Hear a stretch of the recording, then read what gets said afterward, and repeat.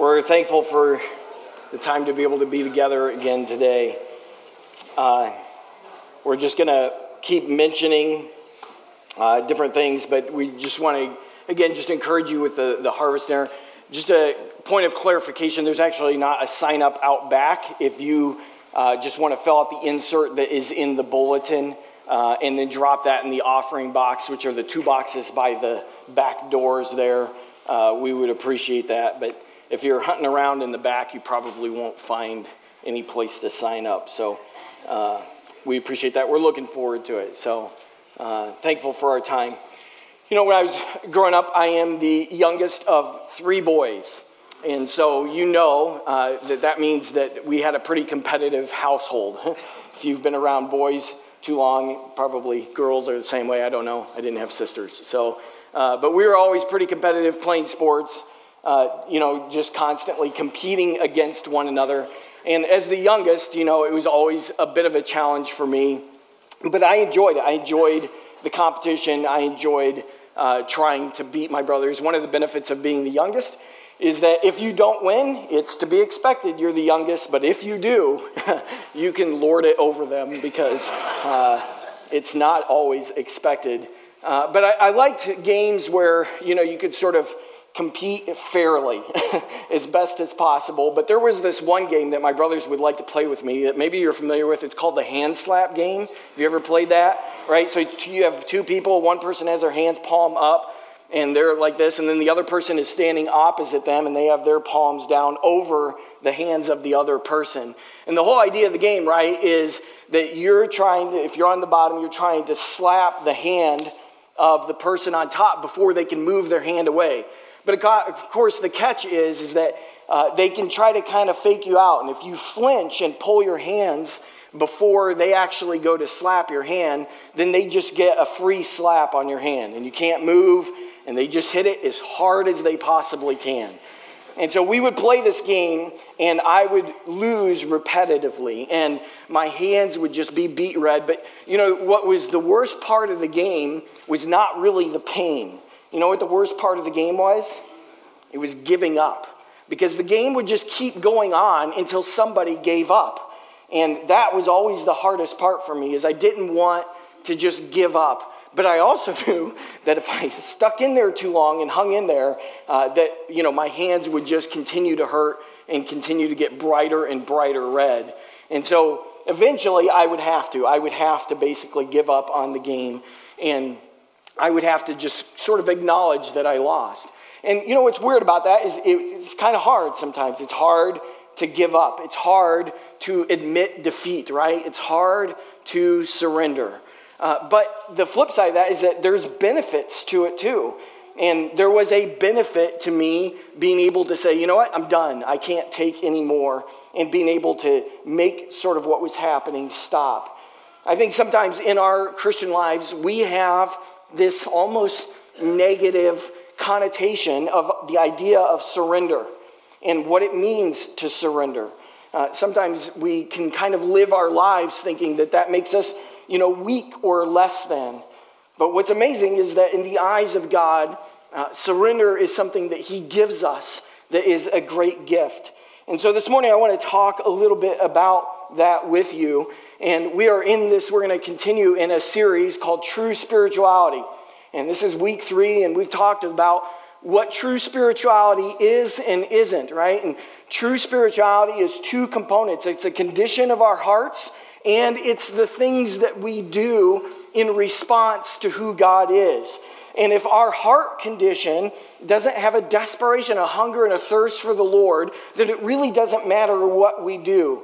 But if we are hungering and thirsting after the Lord, then what we do matters. But we talked about last week that it's not just a checklist of doing things.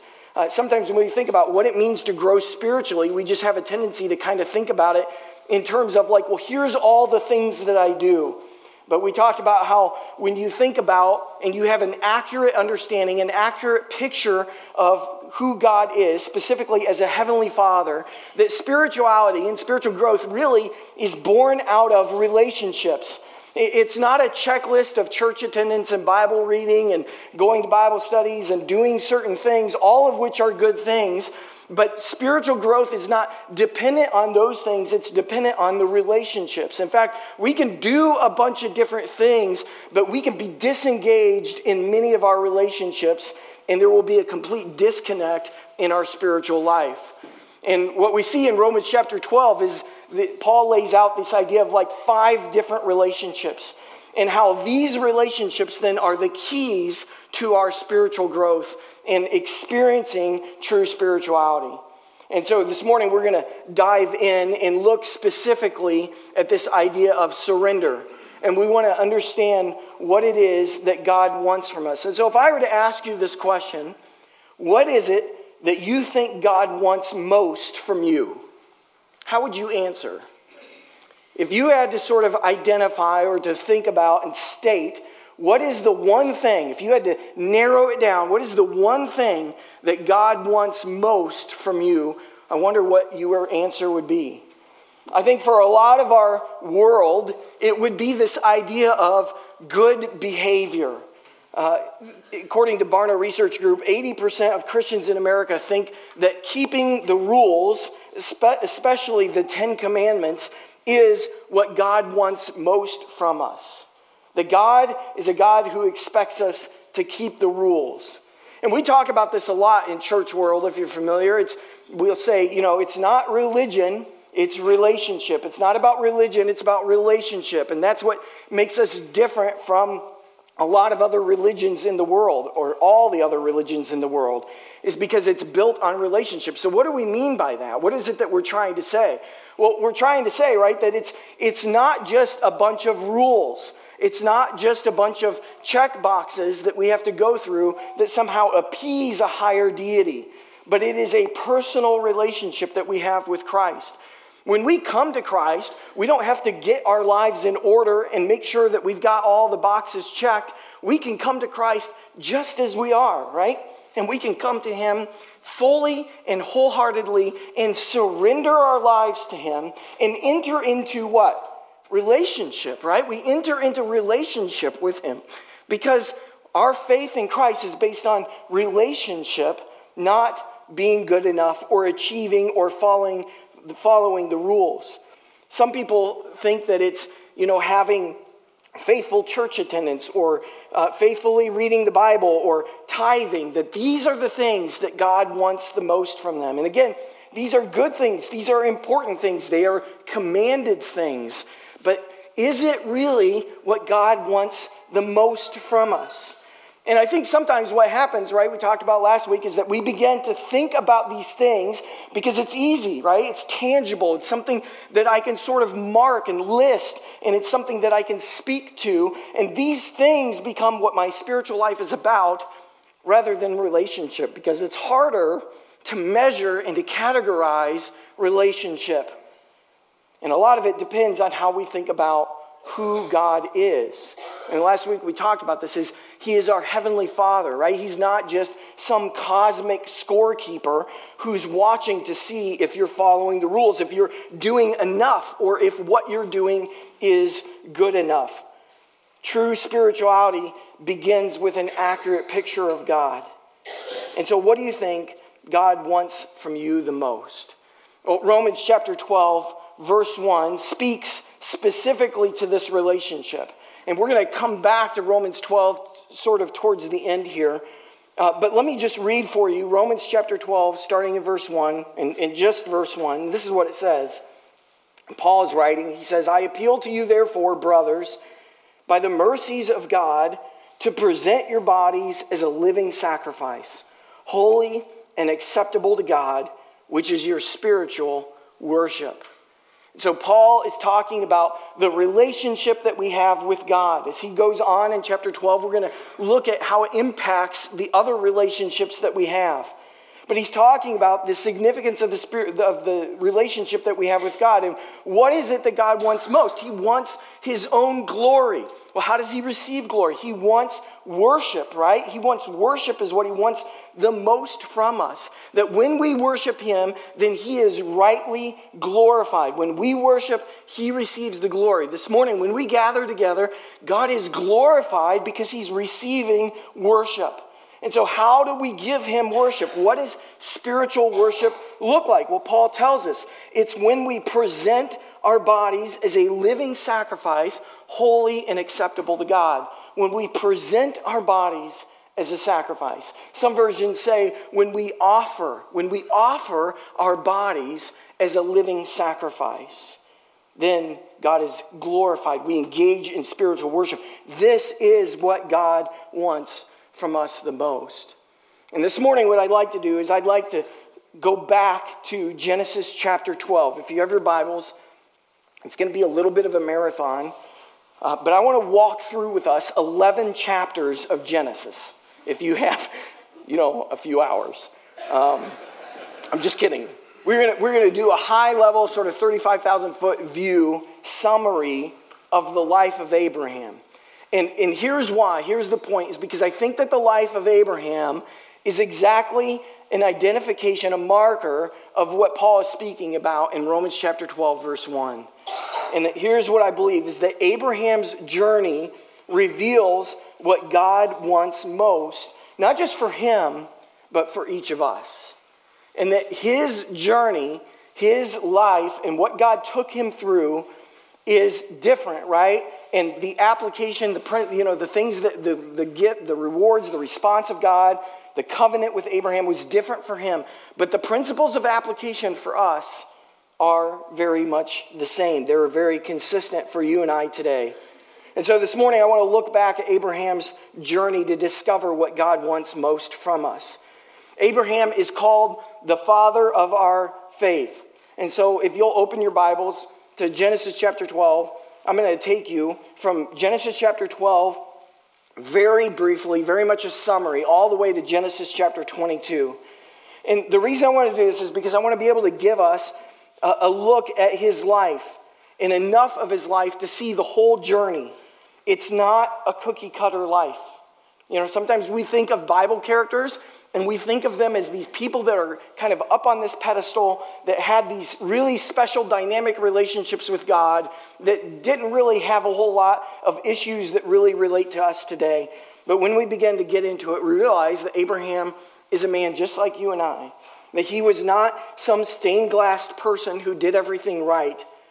And we're going to be able to see that God takes him on a journey. And in this journey, he gives him a variety of tests. And there are tests that Abraham gets, but they are very similar to tests that God gives us. I think that God is constantly testing us. But it's not in the sense of like some Scantron test that he's giving us, right? Where we've got to get all the right answers or else God is disappointed.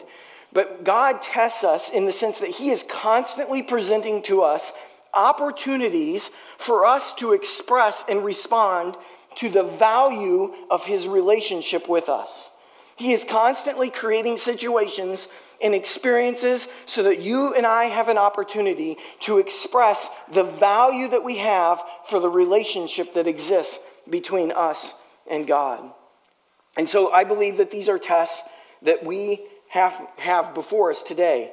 We looked at this a little bit briefly, the beginning of it a couple weeks ago in Genesis chapter 12, when we saw the call to follow God. And here's the reality, right, is that we are all called by God to trust him with our future. And so when we talk about this idea of trusting God with our future, really what we're talking about is surrendering to him. Right? Think about this in terms of the gospel. When we think about coming to Christ and have a personal relationship with him, part of what we do is we put our trust in him. But what that means is that we surrender to him. We surrender our life. We surrender our will. We surrender all of our ideas and our hopes and our dreams, and we submit them to Christ. And we acknowledge and agree to follow him and to walk with him the rest of our days. And that's what God does here, literally, with Abraham. And so in Genesis chapter 12, you can follow along in your Bible if you want. We see Abraham, and it opens up in chapter 12 in this way. It says, "Then the Lord told Abraham to leave your country, your relatives, your father's house, and to go to the land that I will show you. I will cause you to become the father of a great nation. I will bless you and make you famous, and I will make you a blessing to others. I will bless those who bless you. I will curse those who curse you. All of the families of the earth will be blessed through you." So we see this pretty significant, big promise that happens. And Abraham, remember, he's 75 years old. And it says that Abraham departed as the Lord had instructed him. And God asks Abraham, he says, Abraham, are you going to trust me with your future? You know, he's living in one of the greatest cities of his day. His family is there, his house is there, his land is there. And God says, I want you to leave. I want you to take a step of faith and step out and follow me. And I want you to leave the security of your home. I want you to leave the familiar. I want you to leave and follow me. And by the way, I'm not going to tell you where you're going to go. You know, that's a lot of fun, right? And the same is true for us. You know, in an ultimate sense, we know our destination is with Christ in eternity.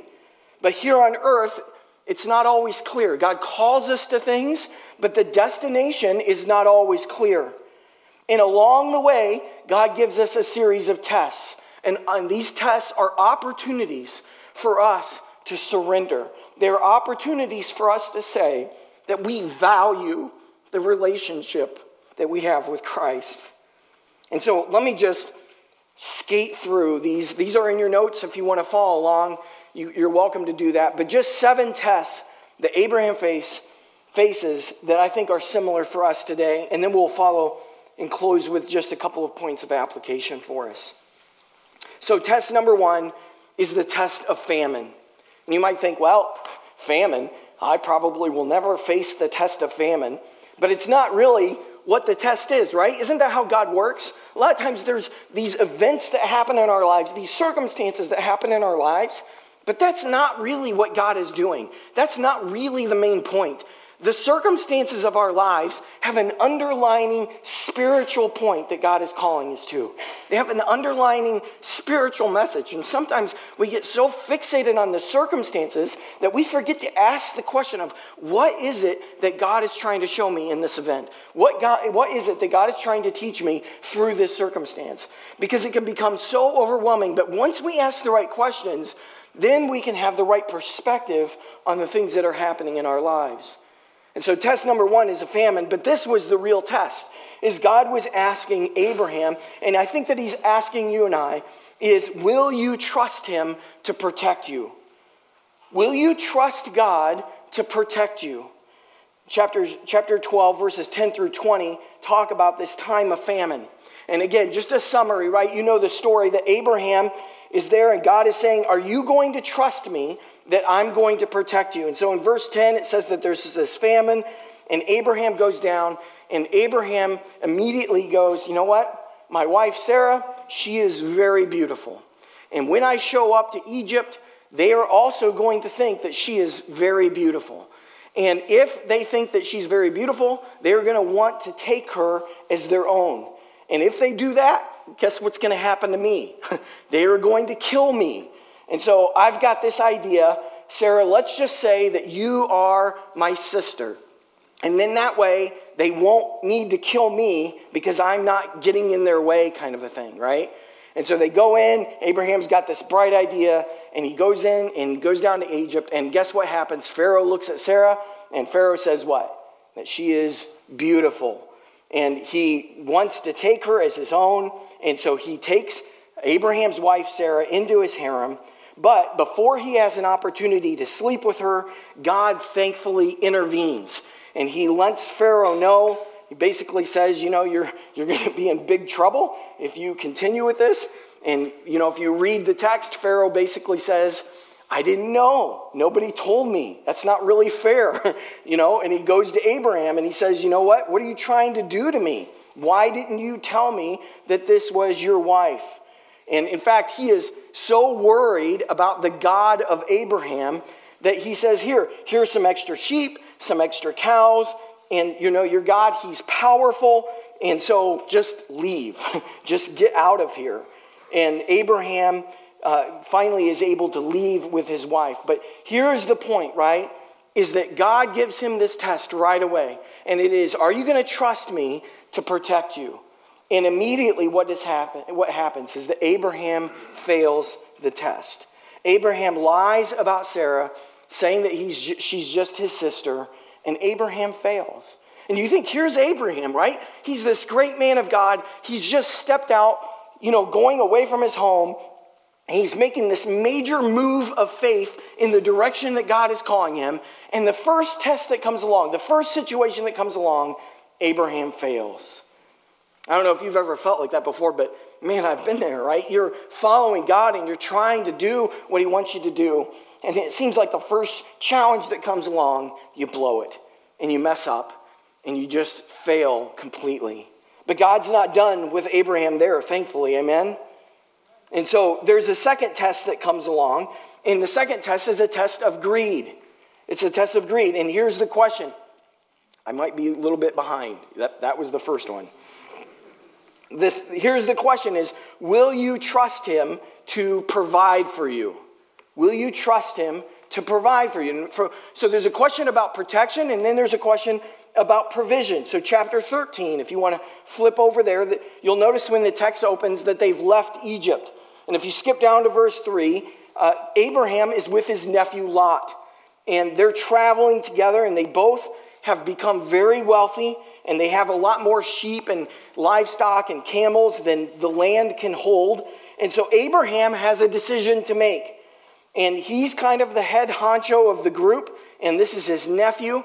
And so he goes out in this big piece of land that's out there, and he does something that's very unusual, because Abraham is beginning to learn how to trust God. And so what does he do? He surrenders to the Lord, and he says this. He says, I'll tell you what, Lot, there's not enough room for both of us to be here, and so I'm going to let you choose what piece of land you want. If you want to take the land that's down there, then, they're up on a hill. If you want to take the land that's down there, the valley that's lush with the water, then you can take that and I'll stay up here. If you want to stay up here, then I'll go down there. And, it had the cities of Sodom and Gomorrah down there. And so Lot took the best land. And after this, notice that God appears to Abraham in verse 14 of chapter 13. And after Lot was gone, the Lord said this to Abraham. He said, look as far as you can see in every direction. I am going to give you all of this land to you and to your offspring as a permanent possession. And I am going to give you so many descendants like the dust that cannot be counted. So, in the first situation, right, round one, he failed. But then what happens in round two? In round two, it's this issue of possessions and greed. And he says, you know what, God? I'm going to trust you. And God says, you know what? Because you've trusted me, because you've surrendered your will to me, then I've got even bigger blessings for you than you can even imagine. That your descendants are going to be like the dust that cannot be counted. And so Abraham and Lot, he lets Lot choose the land. And test number 2, this time he passes. So he fails the first one and he passes the second one. But then there's test number 3. And test number 3 is a little bit different. It's a test of prosperity.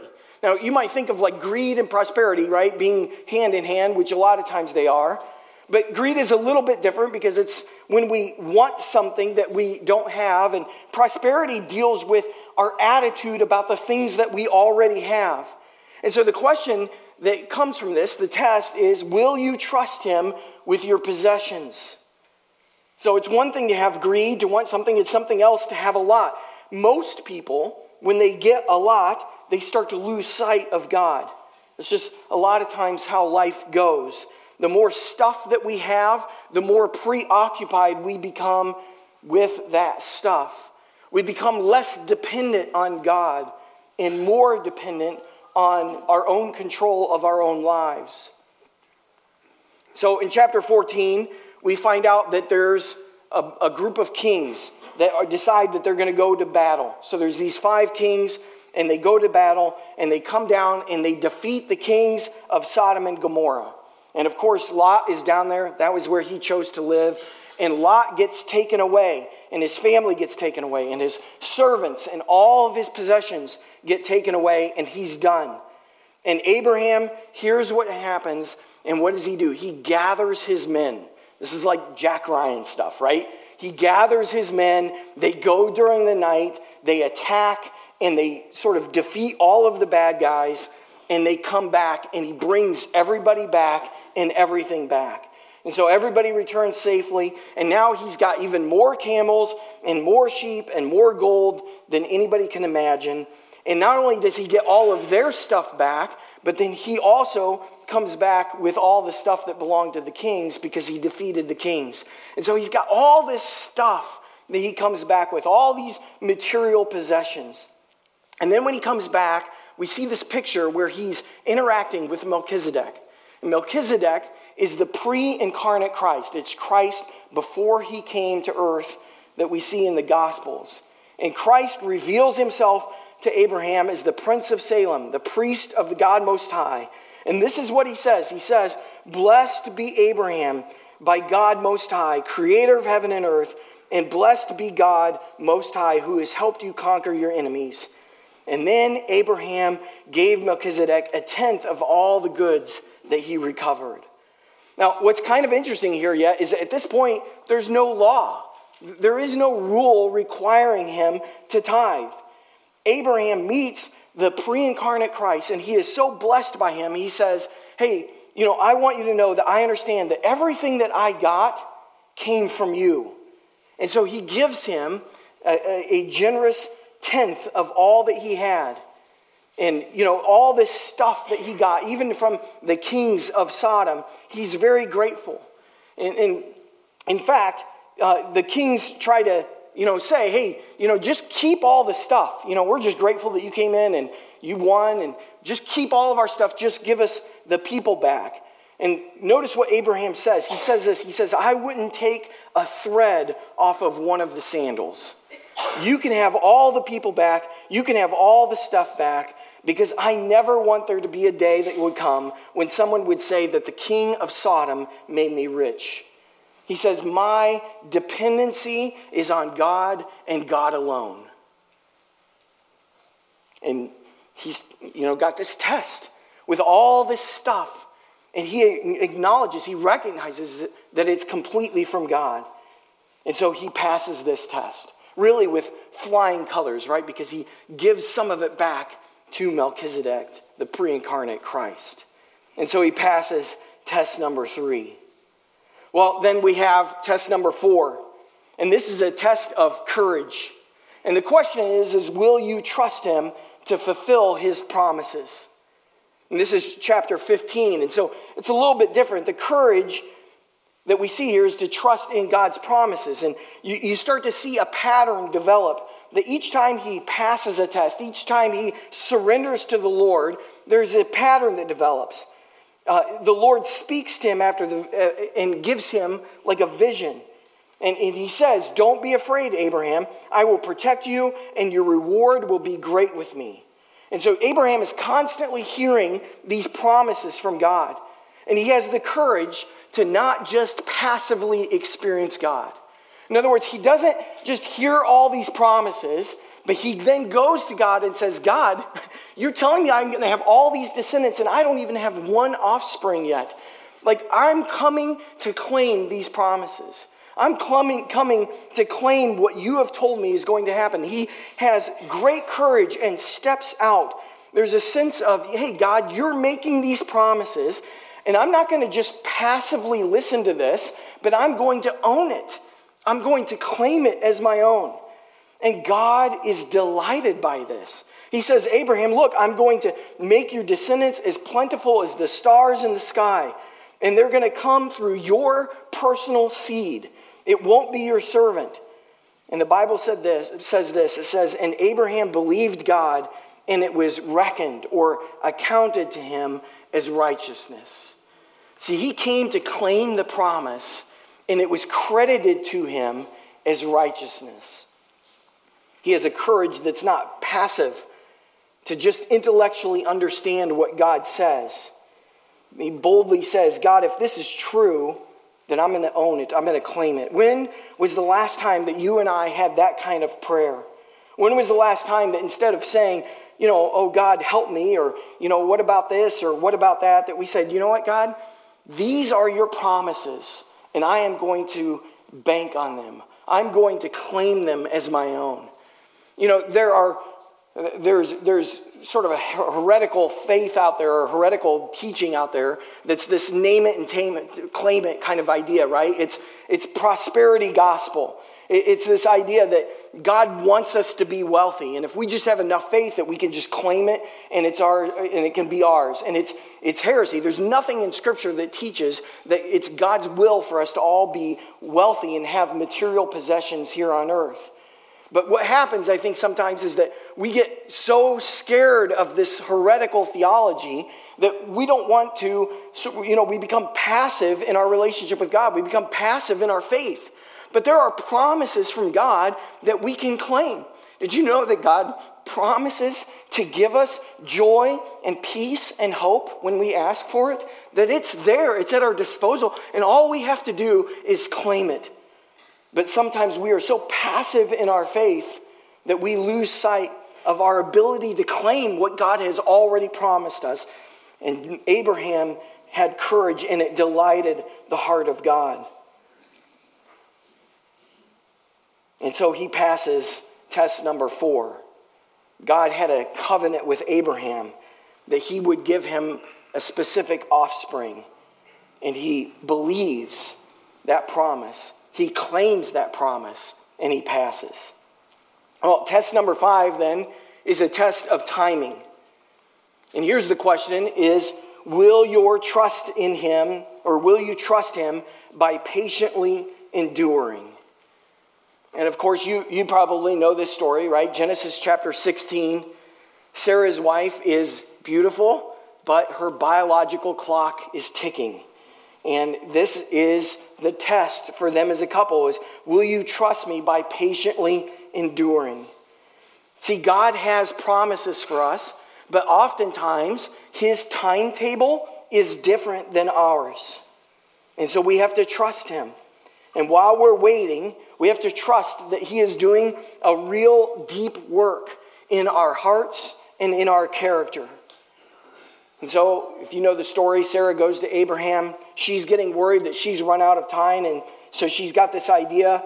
She says, I think that it's God's will for us to have a son, but, we believe in this promise, but, we probably need to help him out. Have you ever thought about that before? Do you ever feel like, I know this is God's will, I just need to help him a little bit get there? That's kind of what was going on here with Sarah. That, she was going to help God out a little bit. And so she said, I've got this maidservant of mine. Why don't you lay with her? And since she's your servant, she'll have a baby. And then that baby can be our baby because that's kind of okay in our culture. And so we can make this work. And Abraham, being the dude that he is like, yeah, this is a great idea, right? It's not really how God spelled it out to me, but let's make it happen. And I think we can make this work. And of course, the story that he sleeps with Hagar. He has a son, Ishmael. And of course, we know that Ishmael causes problems for the nation of Israel for the rest of history, even into our current day. And so it's a big mistake. As time goes on, there's all kinds of stories of conflict between Abraham's wife and Ishmael's mother. And Abraham fails this test. And this is an important thing for us to see, I think, sometimes, because sometimes we can think that Bible characters are just these squeaky clean people that never make mistakes. But that's not how life works.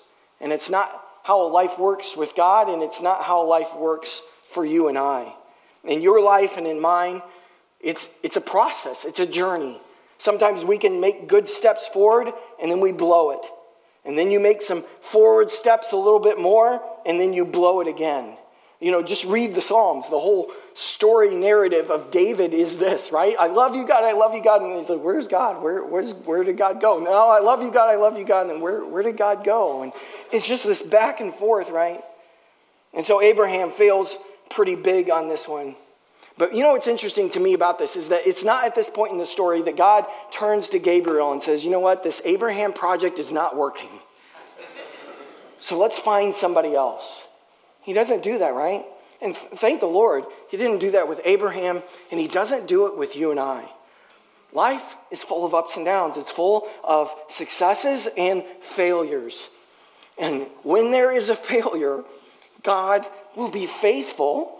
But listen, his faithfulness is not always to just make the failure go away, right? Ishmael continued to create problems.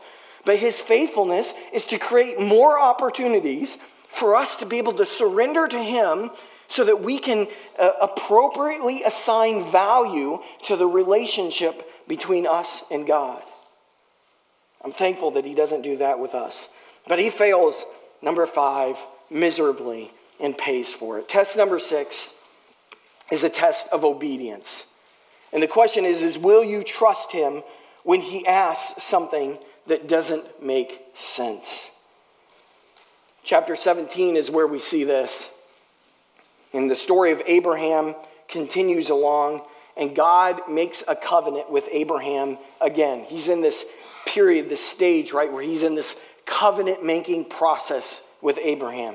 And so he makes another covenant with him, and it's getting more and more specific, more and more detailed. And so this is a test of obedience, but not just obedience that, don't cross the street because there's cars coming, like it makes sense. It's obedience when it doesn't make sense. Some of us have been familiar with the Bible for many, many years, and we gloss over things like this passage, I think, and a lot of times forgetting how significant of a command this would have been, how important of a covenant and how hard of a covenant this would be. But go back and you look at this, and God tells Abraham, I want you to circumcise yourself and your son.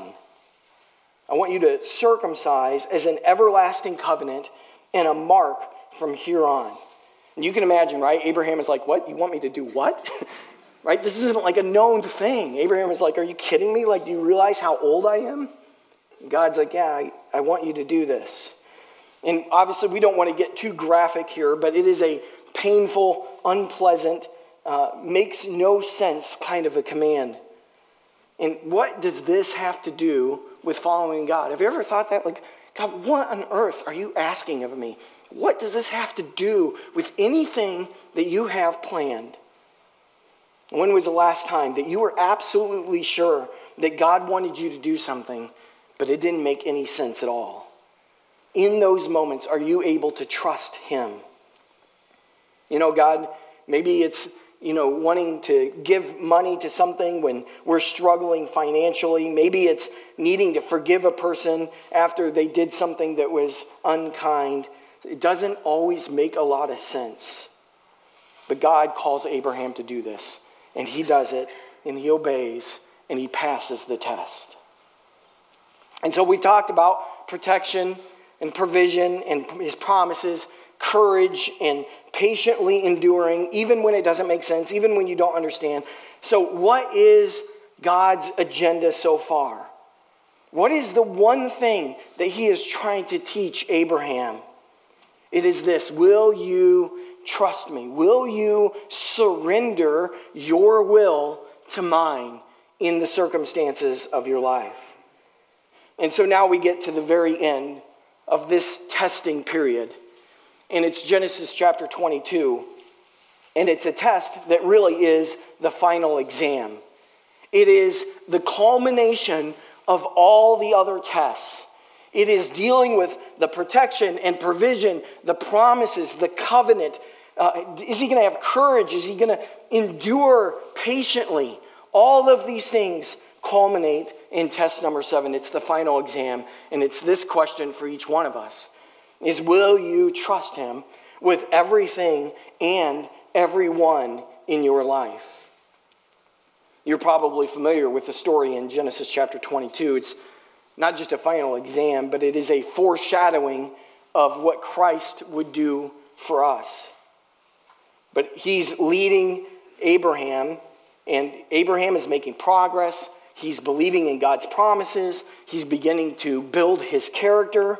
And now God says to him, here is this outrageous request. Abraham, I want you to take your son, your one and only son that you love, who's roughly about 13 years old at this point, and I want you to take him to a mountain that I'm going to show you, and I want you to sacrifice him to me.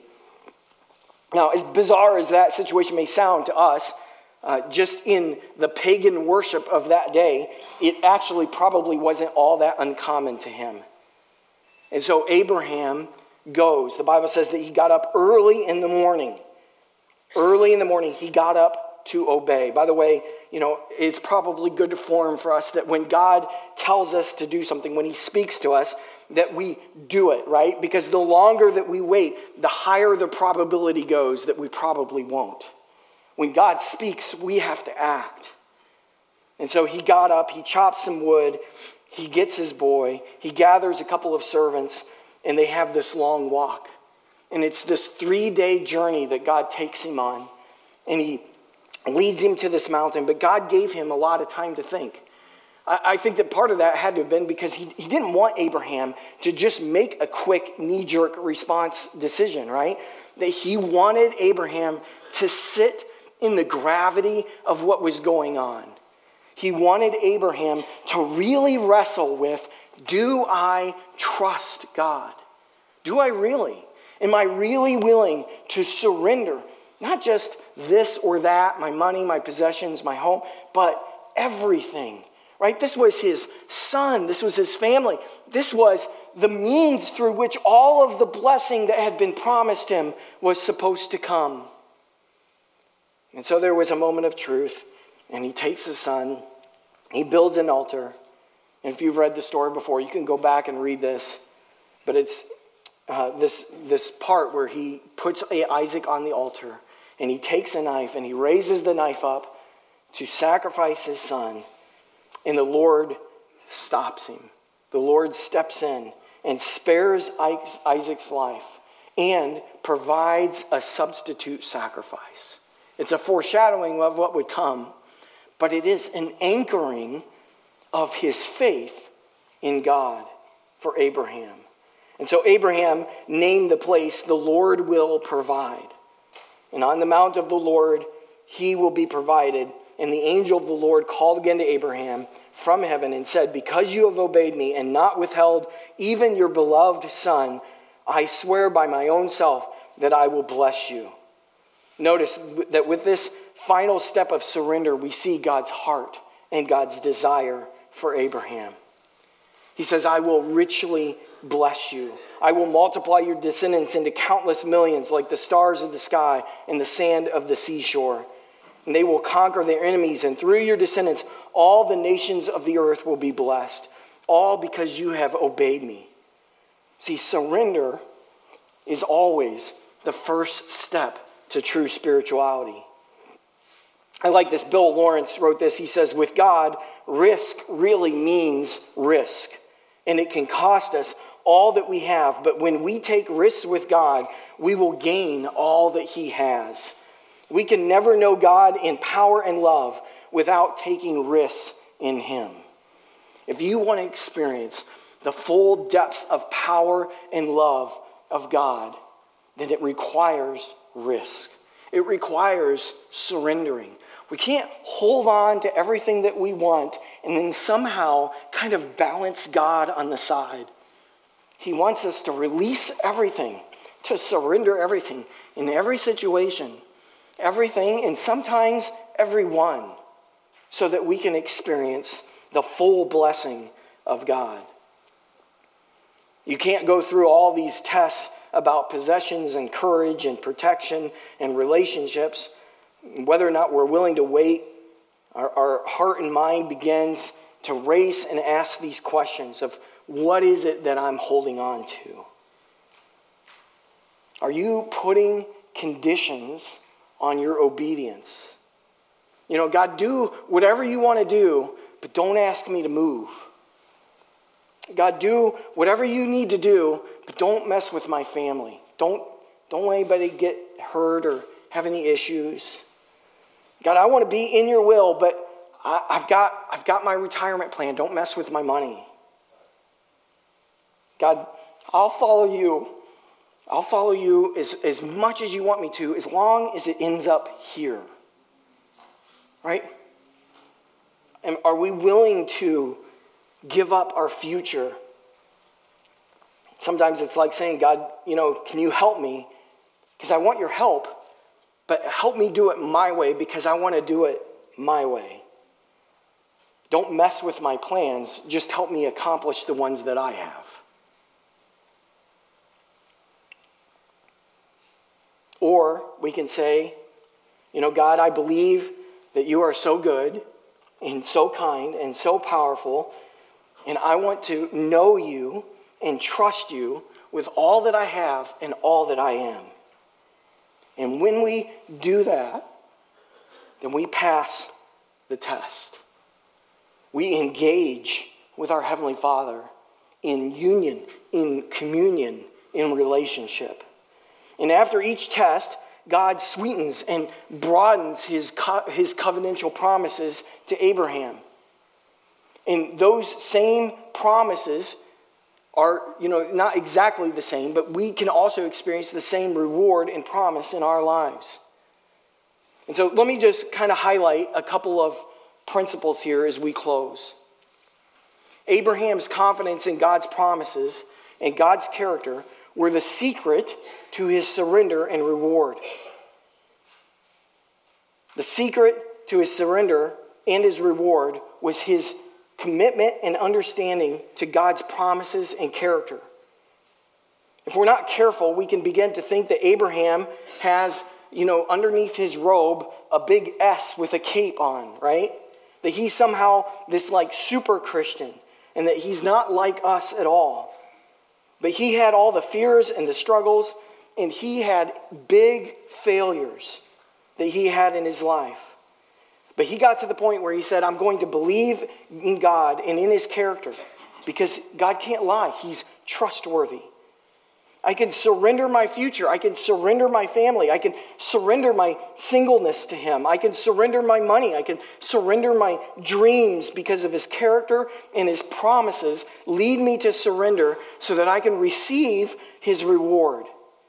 In fact, in New Testament, Paul talks about this in Romans chapter 4. It says, he, speaking of Abraham, staggered not at the promises of God through unbelief, but he was strong in faith, giving glory to God, being fully persuaded that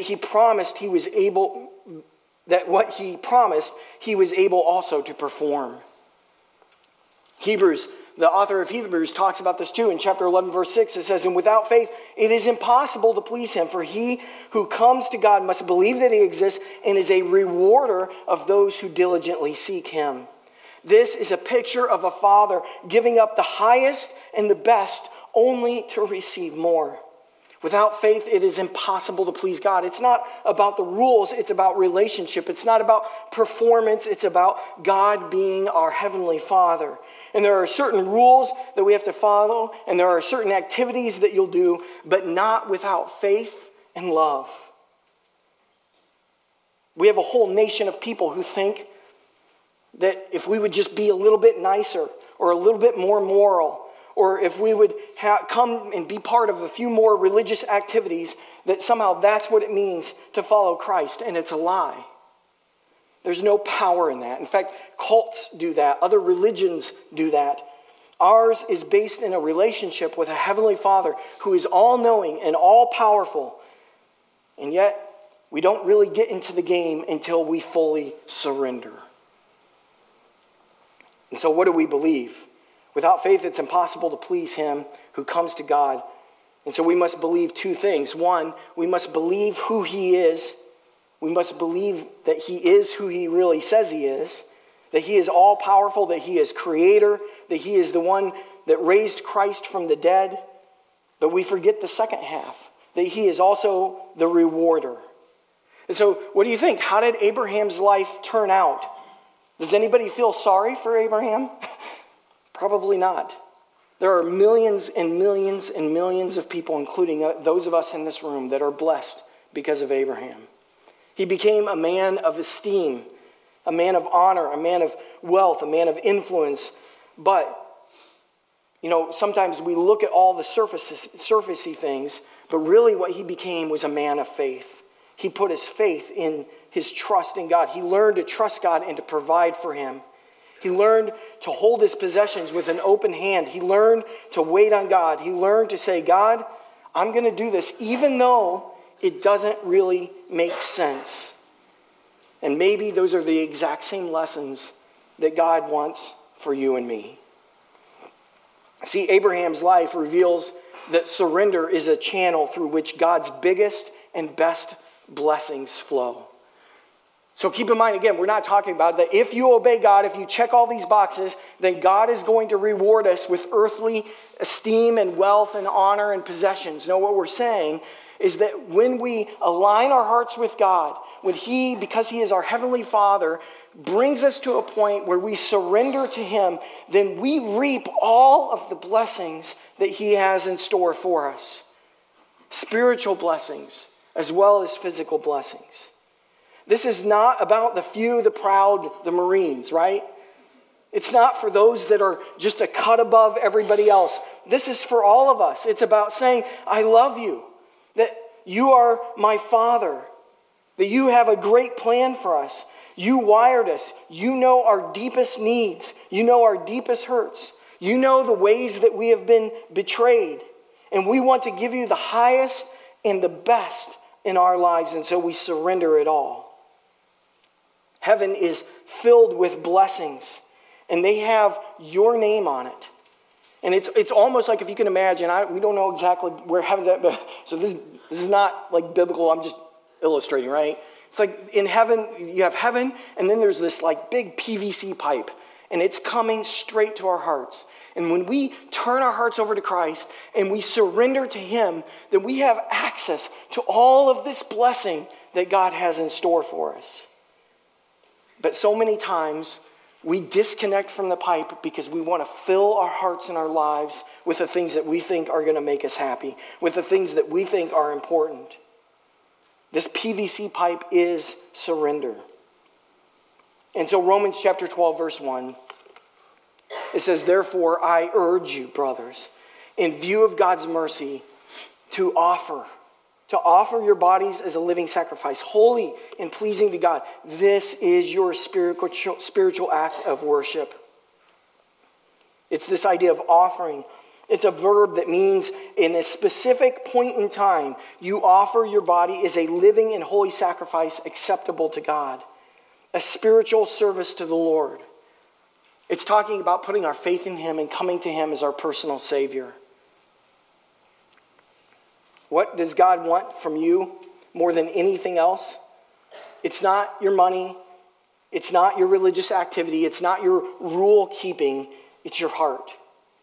Offer your bodies as living sacrifices. That's the command. What's the motivation? Because of the mercies of God. That's the motivation. Because God, in His great mercy, sent His Son to die on the cross for our sins, so that we could know Him and have a relationship with Him and live in eternity with Him. It's not just to get into heaven, but it's to know Him and have a relationship with Him and live in eternity with Him. And what's the reason? It's our spiritual act of worship. Surrender is the key to experiencing true spirituality. John chapter 2 says this, I tell you the truth, unless the kernel of wheat falls to the ground and dies, it remains only a single seed. But if it dies, it produces many seeds. The man who loves his life will lose it, while the man who hates his life in this world will keep it for eternal life. Surrender and sacrifice lead to life. Psalm 84 verse 11 says, the Lord God is a sun and a shield. The Lord gives grace and glory. No good thing will He withhold from those who walk uprightly. No good thing will He withhold. As we seek after Him, as we surrender our lives to Him, God will not withhold anything. Because you know what? When we're rightly walking with the Lord, then the desires of our heart will be aligned with the desires of God. And then there will be a flood of blessing that will come from the Lord, because we will desire the things that God desires.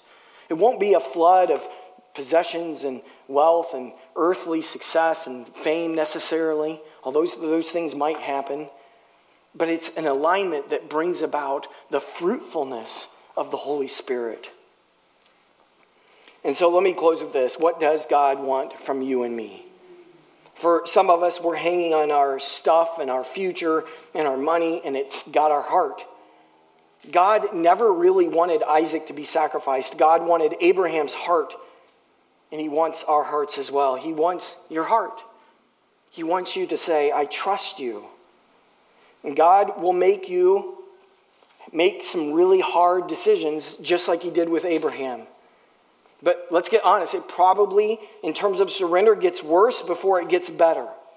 Right? We know, because when we talk about this stuff, we know the things that we're holding on to. And it probably will get worse before it gets better. And there will be periods of loneliness and hurt. But in time, then we experience God's power. We experience his grace. And then he will do something significant. Came across this story. There was a fellow that was putting some clothes together for his wife's funeral. And they were a middle-aged, relatively young couple. And his brother, the brother of the man who lost his wife, told the story. And this is what his brother said. He said, I watched my brother open the bottom drawer to his wife, Jane's bureau. And he lifted out a tissue-wrapped package. It was an exquisite silk, handmade piece of lingerie with a trim cobweb of lace. The price tag that it carried on it had an astronomical figure, and it was still attached to the clothing. Jane had bought it the very first time that they went to New York 9 years ago, but she never wore it. She was saving it for a special occasion. Well, my brother thought to himself, I guess this is the special occasion. And he took the lingerie, he put it on the bed along with the other clothes that he was taking to the mortician. His hands lingered on the soft material, and then he slammed the door shut, and he said, don't ever save anything for a special occasion. You know, I think the observation for us today is that the average Christian is saving their very best for God. We always think that someday when things are different, then we're going to eventually unwrap the tissue paper of our lives. That someday we'll get serious. Someday we'll take a real step. Someday I'm going to have reckless abandon and I'm really going to do something after the kids are older, after I get a job, eventually when I'm more comfortable. And you know, someday you'll die in your grave fully believing, filled by the lies of the enemy, that someday, some way, that you're really going to get into the game. And so we have to ask this question, what is it that God wants most? Are you willing to surrender? Am I really willing to give God all I am and all that I have? He wants me, by faith, to say, Lord, I'm all in. In some sense, you might think about it like this, that God today is asking for you to give a blank check. Sorry, I'm clicking around here. Are you willing to give God a blank check for your life? That whatever he wants, whatever he asks, that it's his. Chip Ingram said this. He said, surrender is the secret to God's best. Surrender is the key to power. Surrender is the channel through which God's biggest and best blessings flow. Surrender is the greatest need in the body of Christ today. Christians who, by faith, in the response to the glorious and amazing grace of God, say to him at one specific point in their life, all I am and all I have is yours. The rest that God will not withhold any good thing. And rest that God will not withhold any good thing for them. Let's pray. Heavenly Father, God, we just come before you and acknowledge that we have a lot of failures and a lot of successes in our lives. For some of us, we probably feel like we have way more failures than successes. And yet, God, you remain faithful. And you continue to call us, not just to walk with you, but to surrender all that we have to you so that we can live day by day with you and for you and in the reward of your blessing. It's easy to hold on to certain things, and God, we know that there's areas of our life that we are reluctant to completely release and to surrender over to you. And so, God, we just confess these areas. We confess the areas of our life that that we've been trying to maintain control, that we've been trying to hold on to, that we've been reluctant to completely transfer over because we just, at the end of the day, are not really sure how it's going to go. And so, God, right now, we surrender all that we have. God, we trust you with whatever the results are. God, we trust you to protect. We trust in the fulfillment of your promises. We trust in your provision. God, we claim your promises in our lives. And God, we trust in your timing in all of these things. And God, in everything that we have, in every one that we're responsible for, God, we surrender it to you. God, that you may be glorified.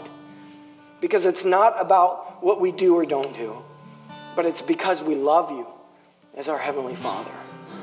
And we pray this in Jesus' name. Amen.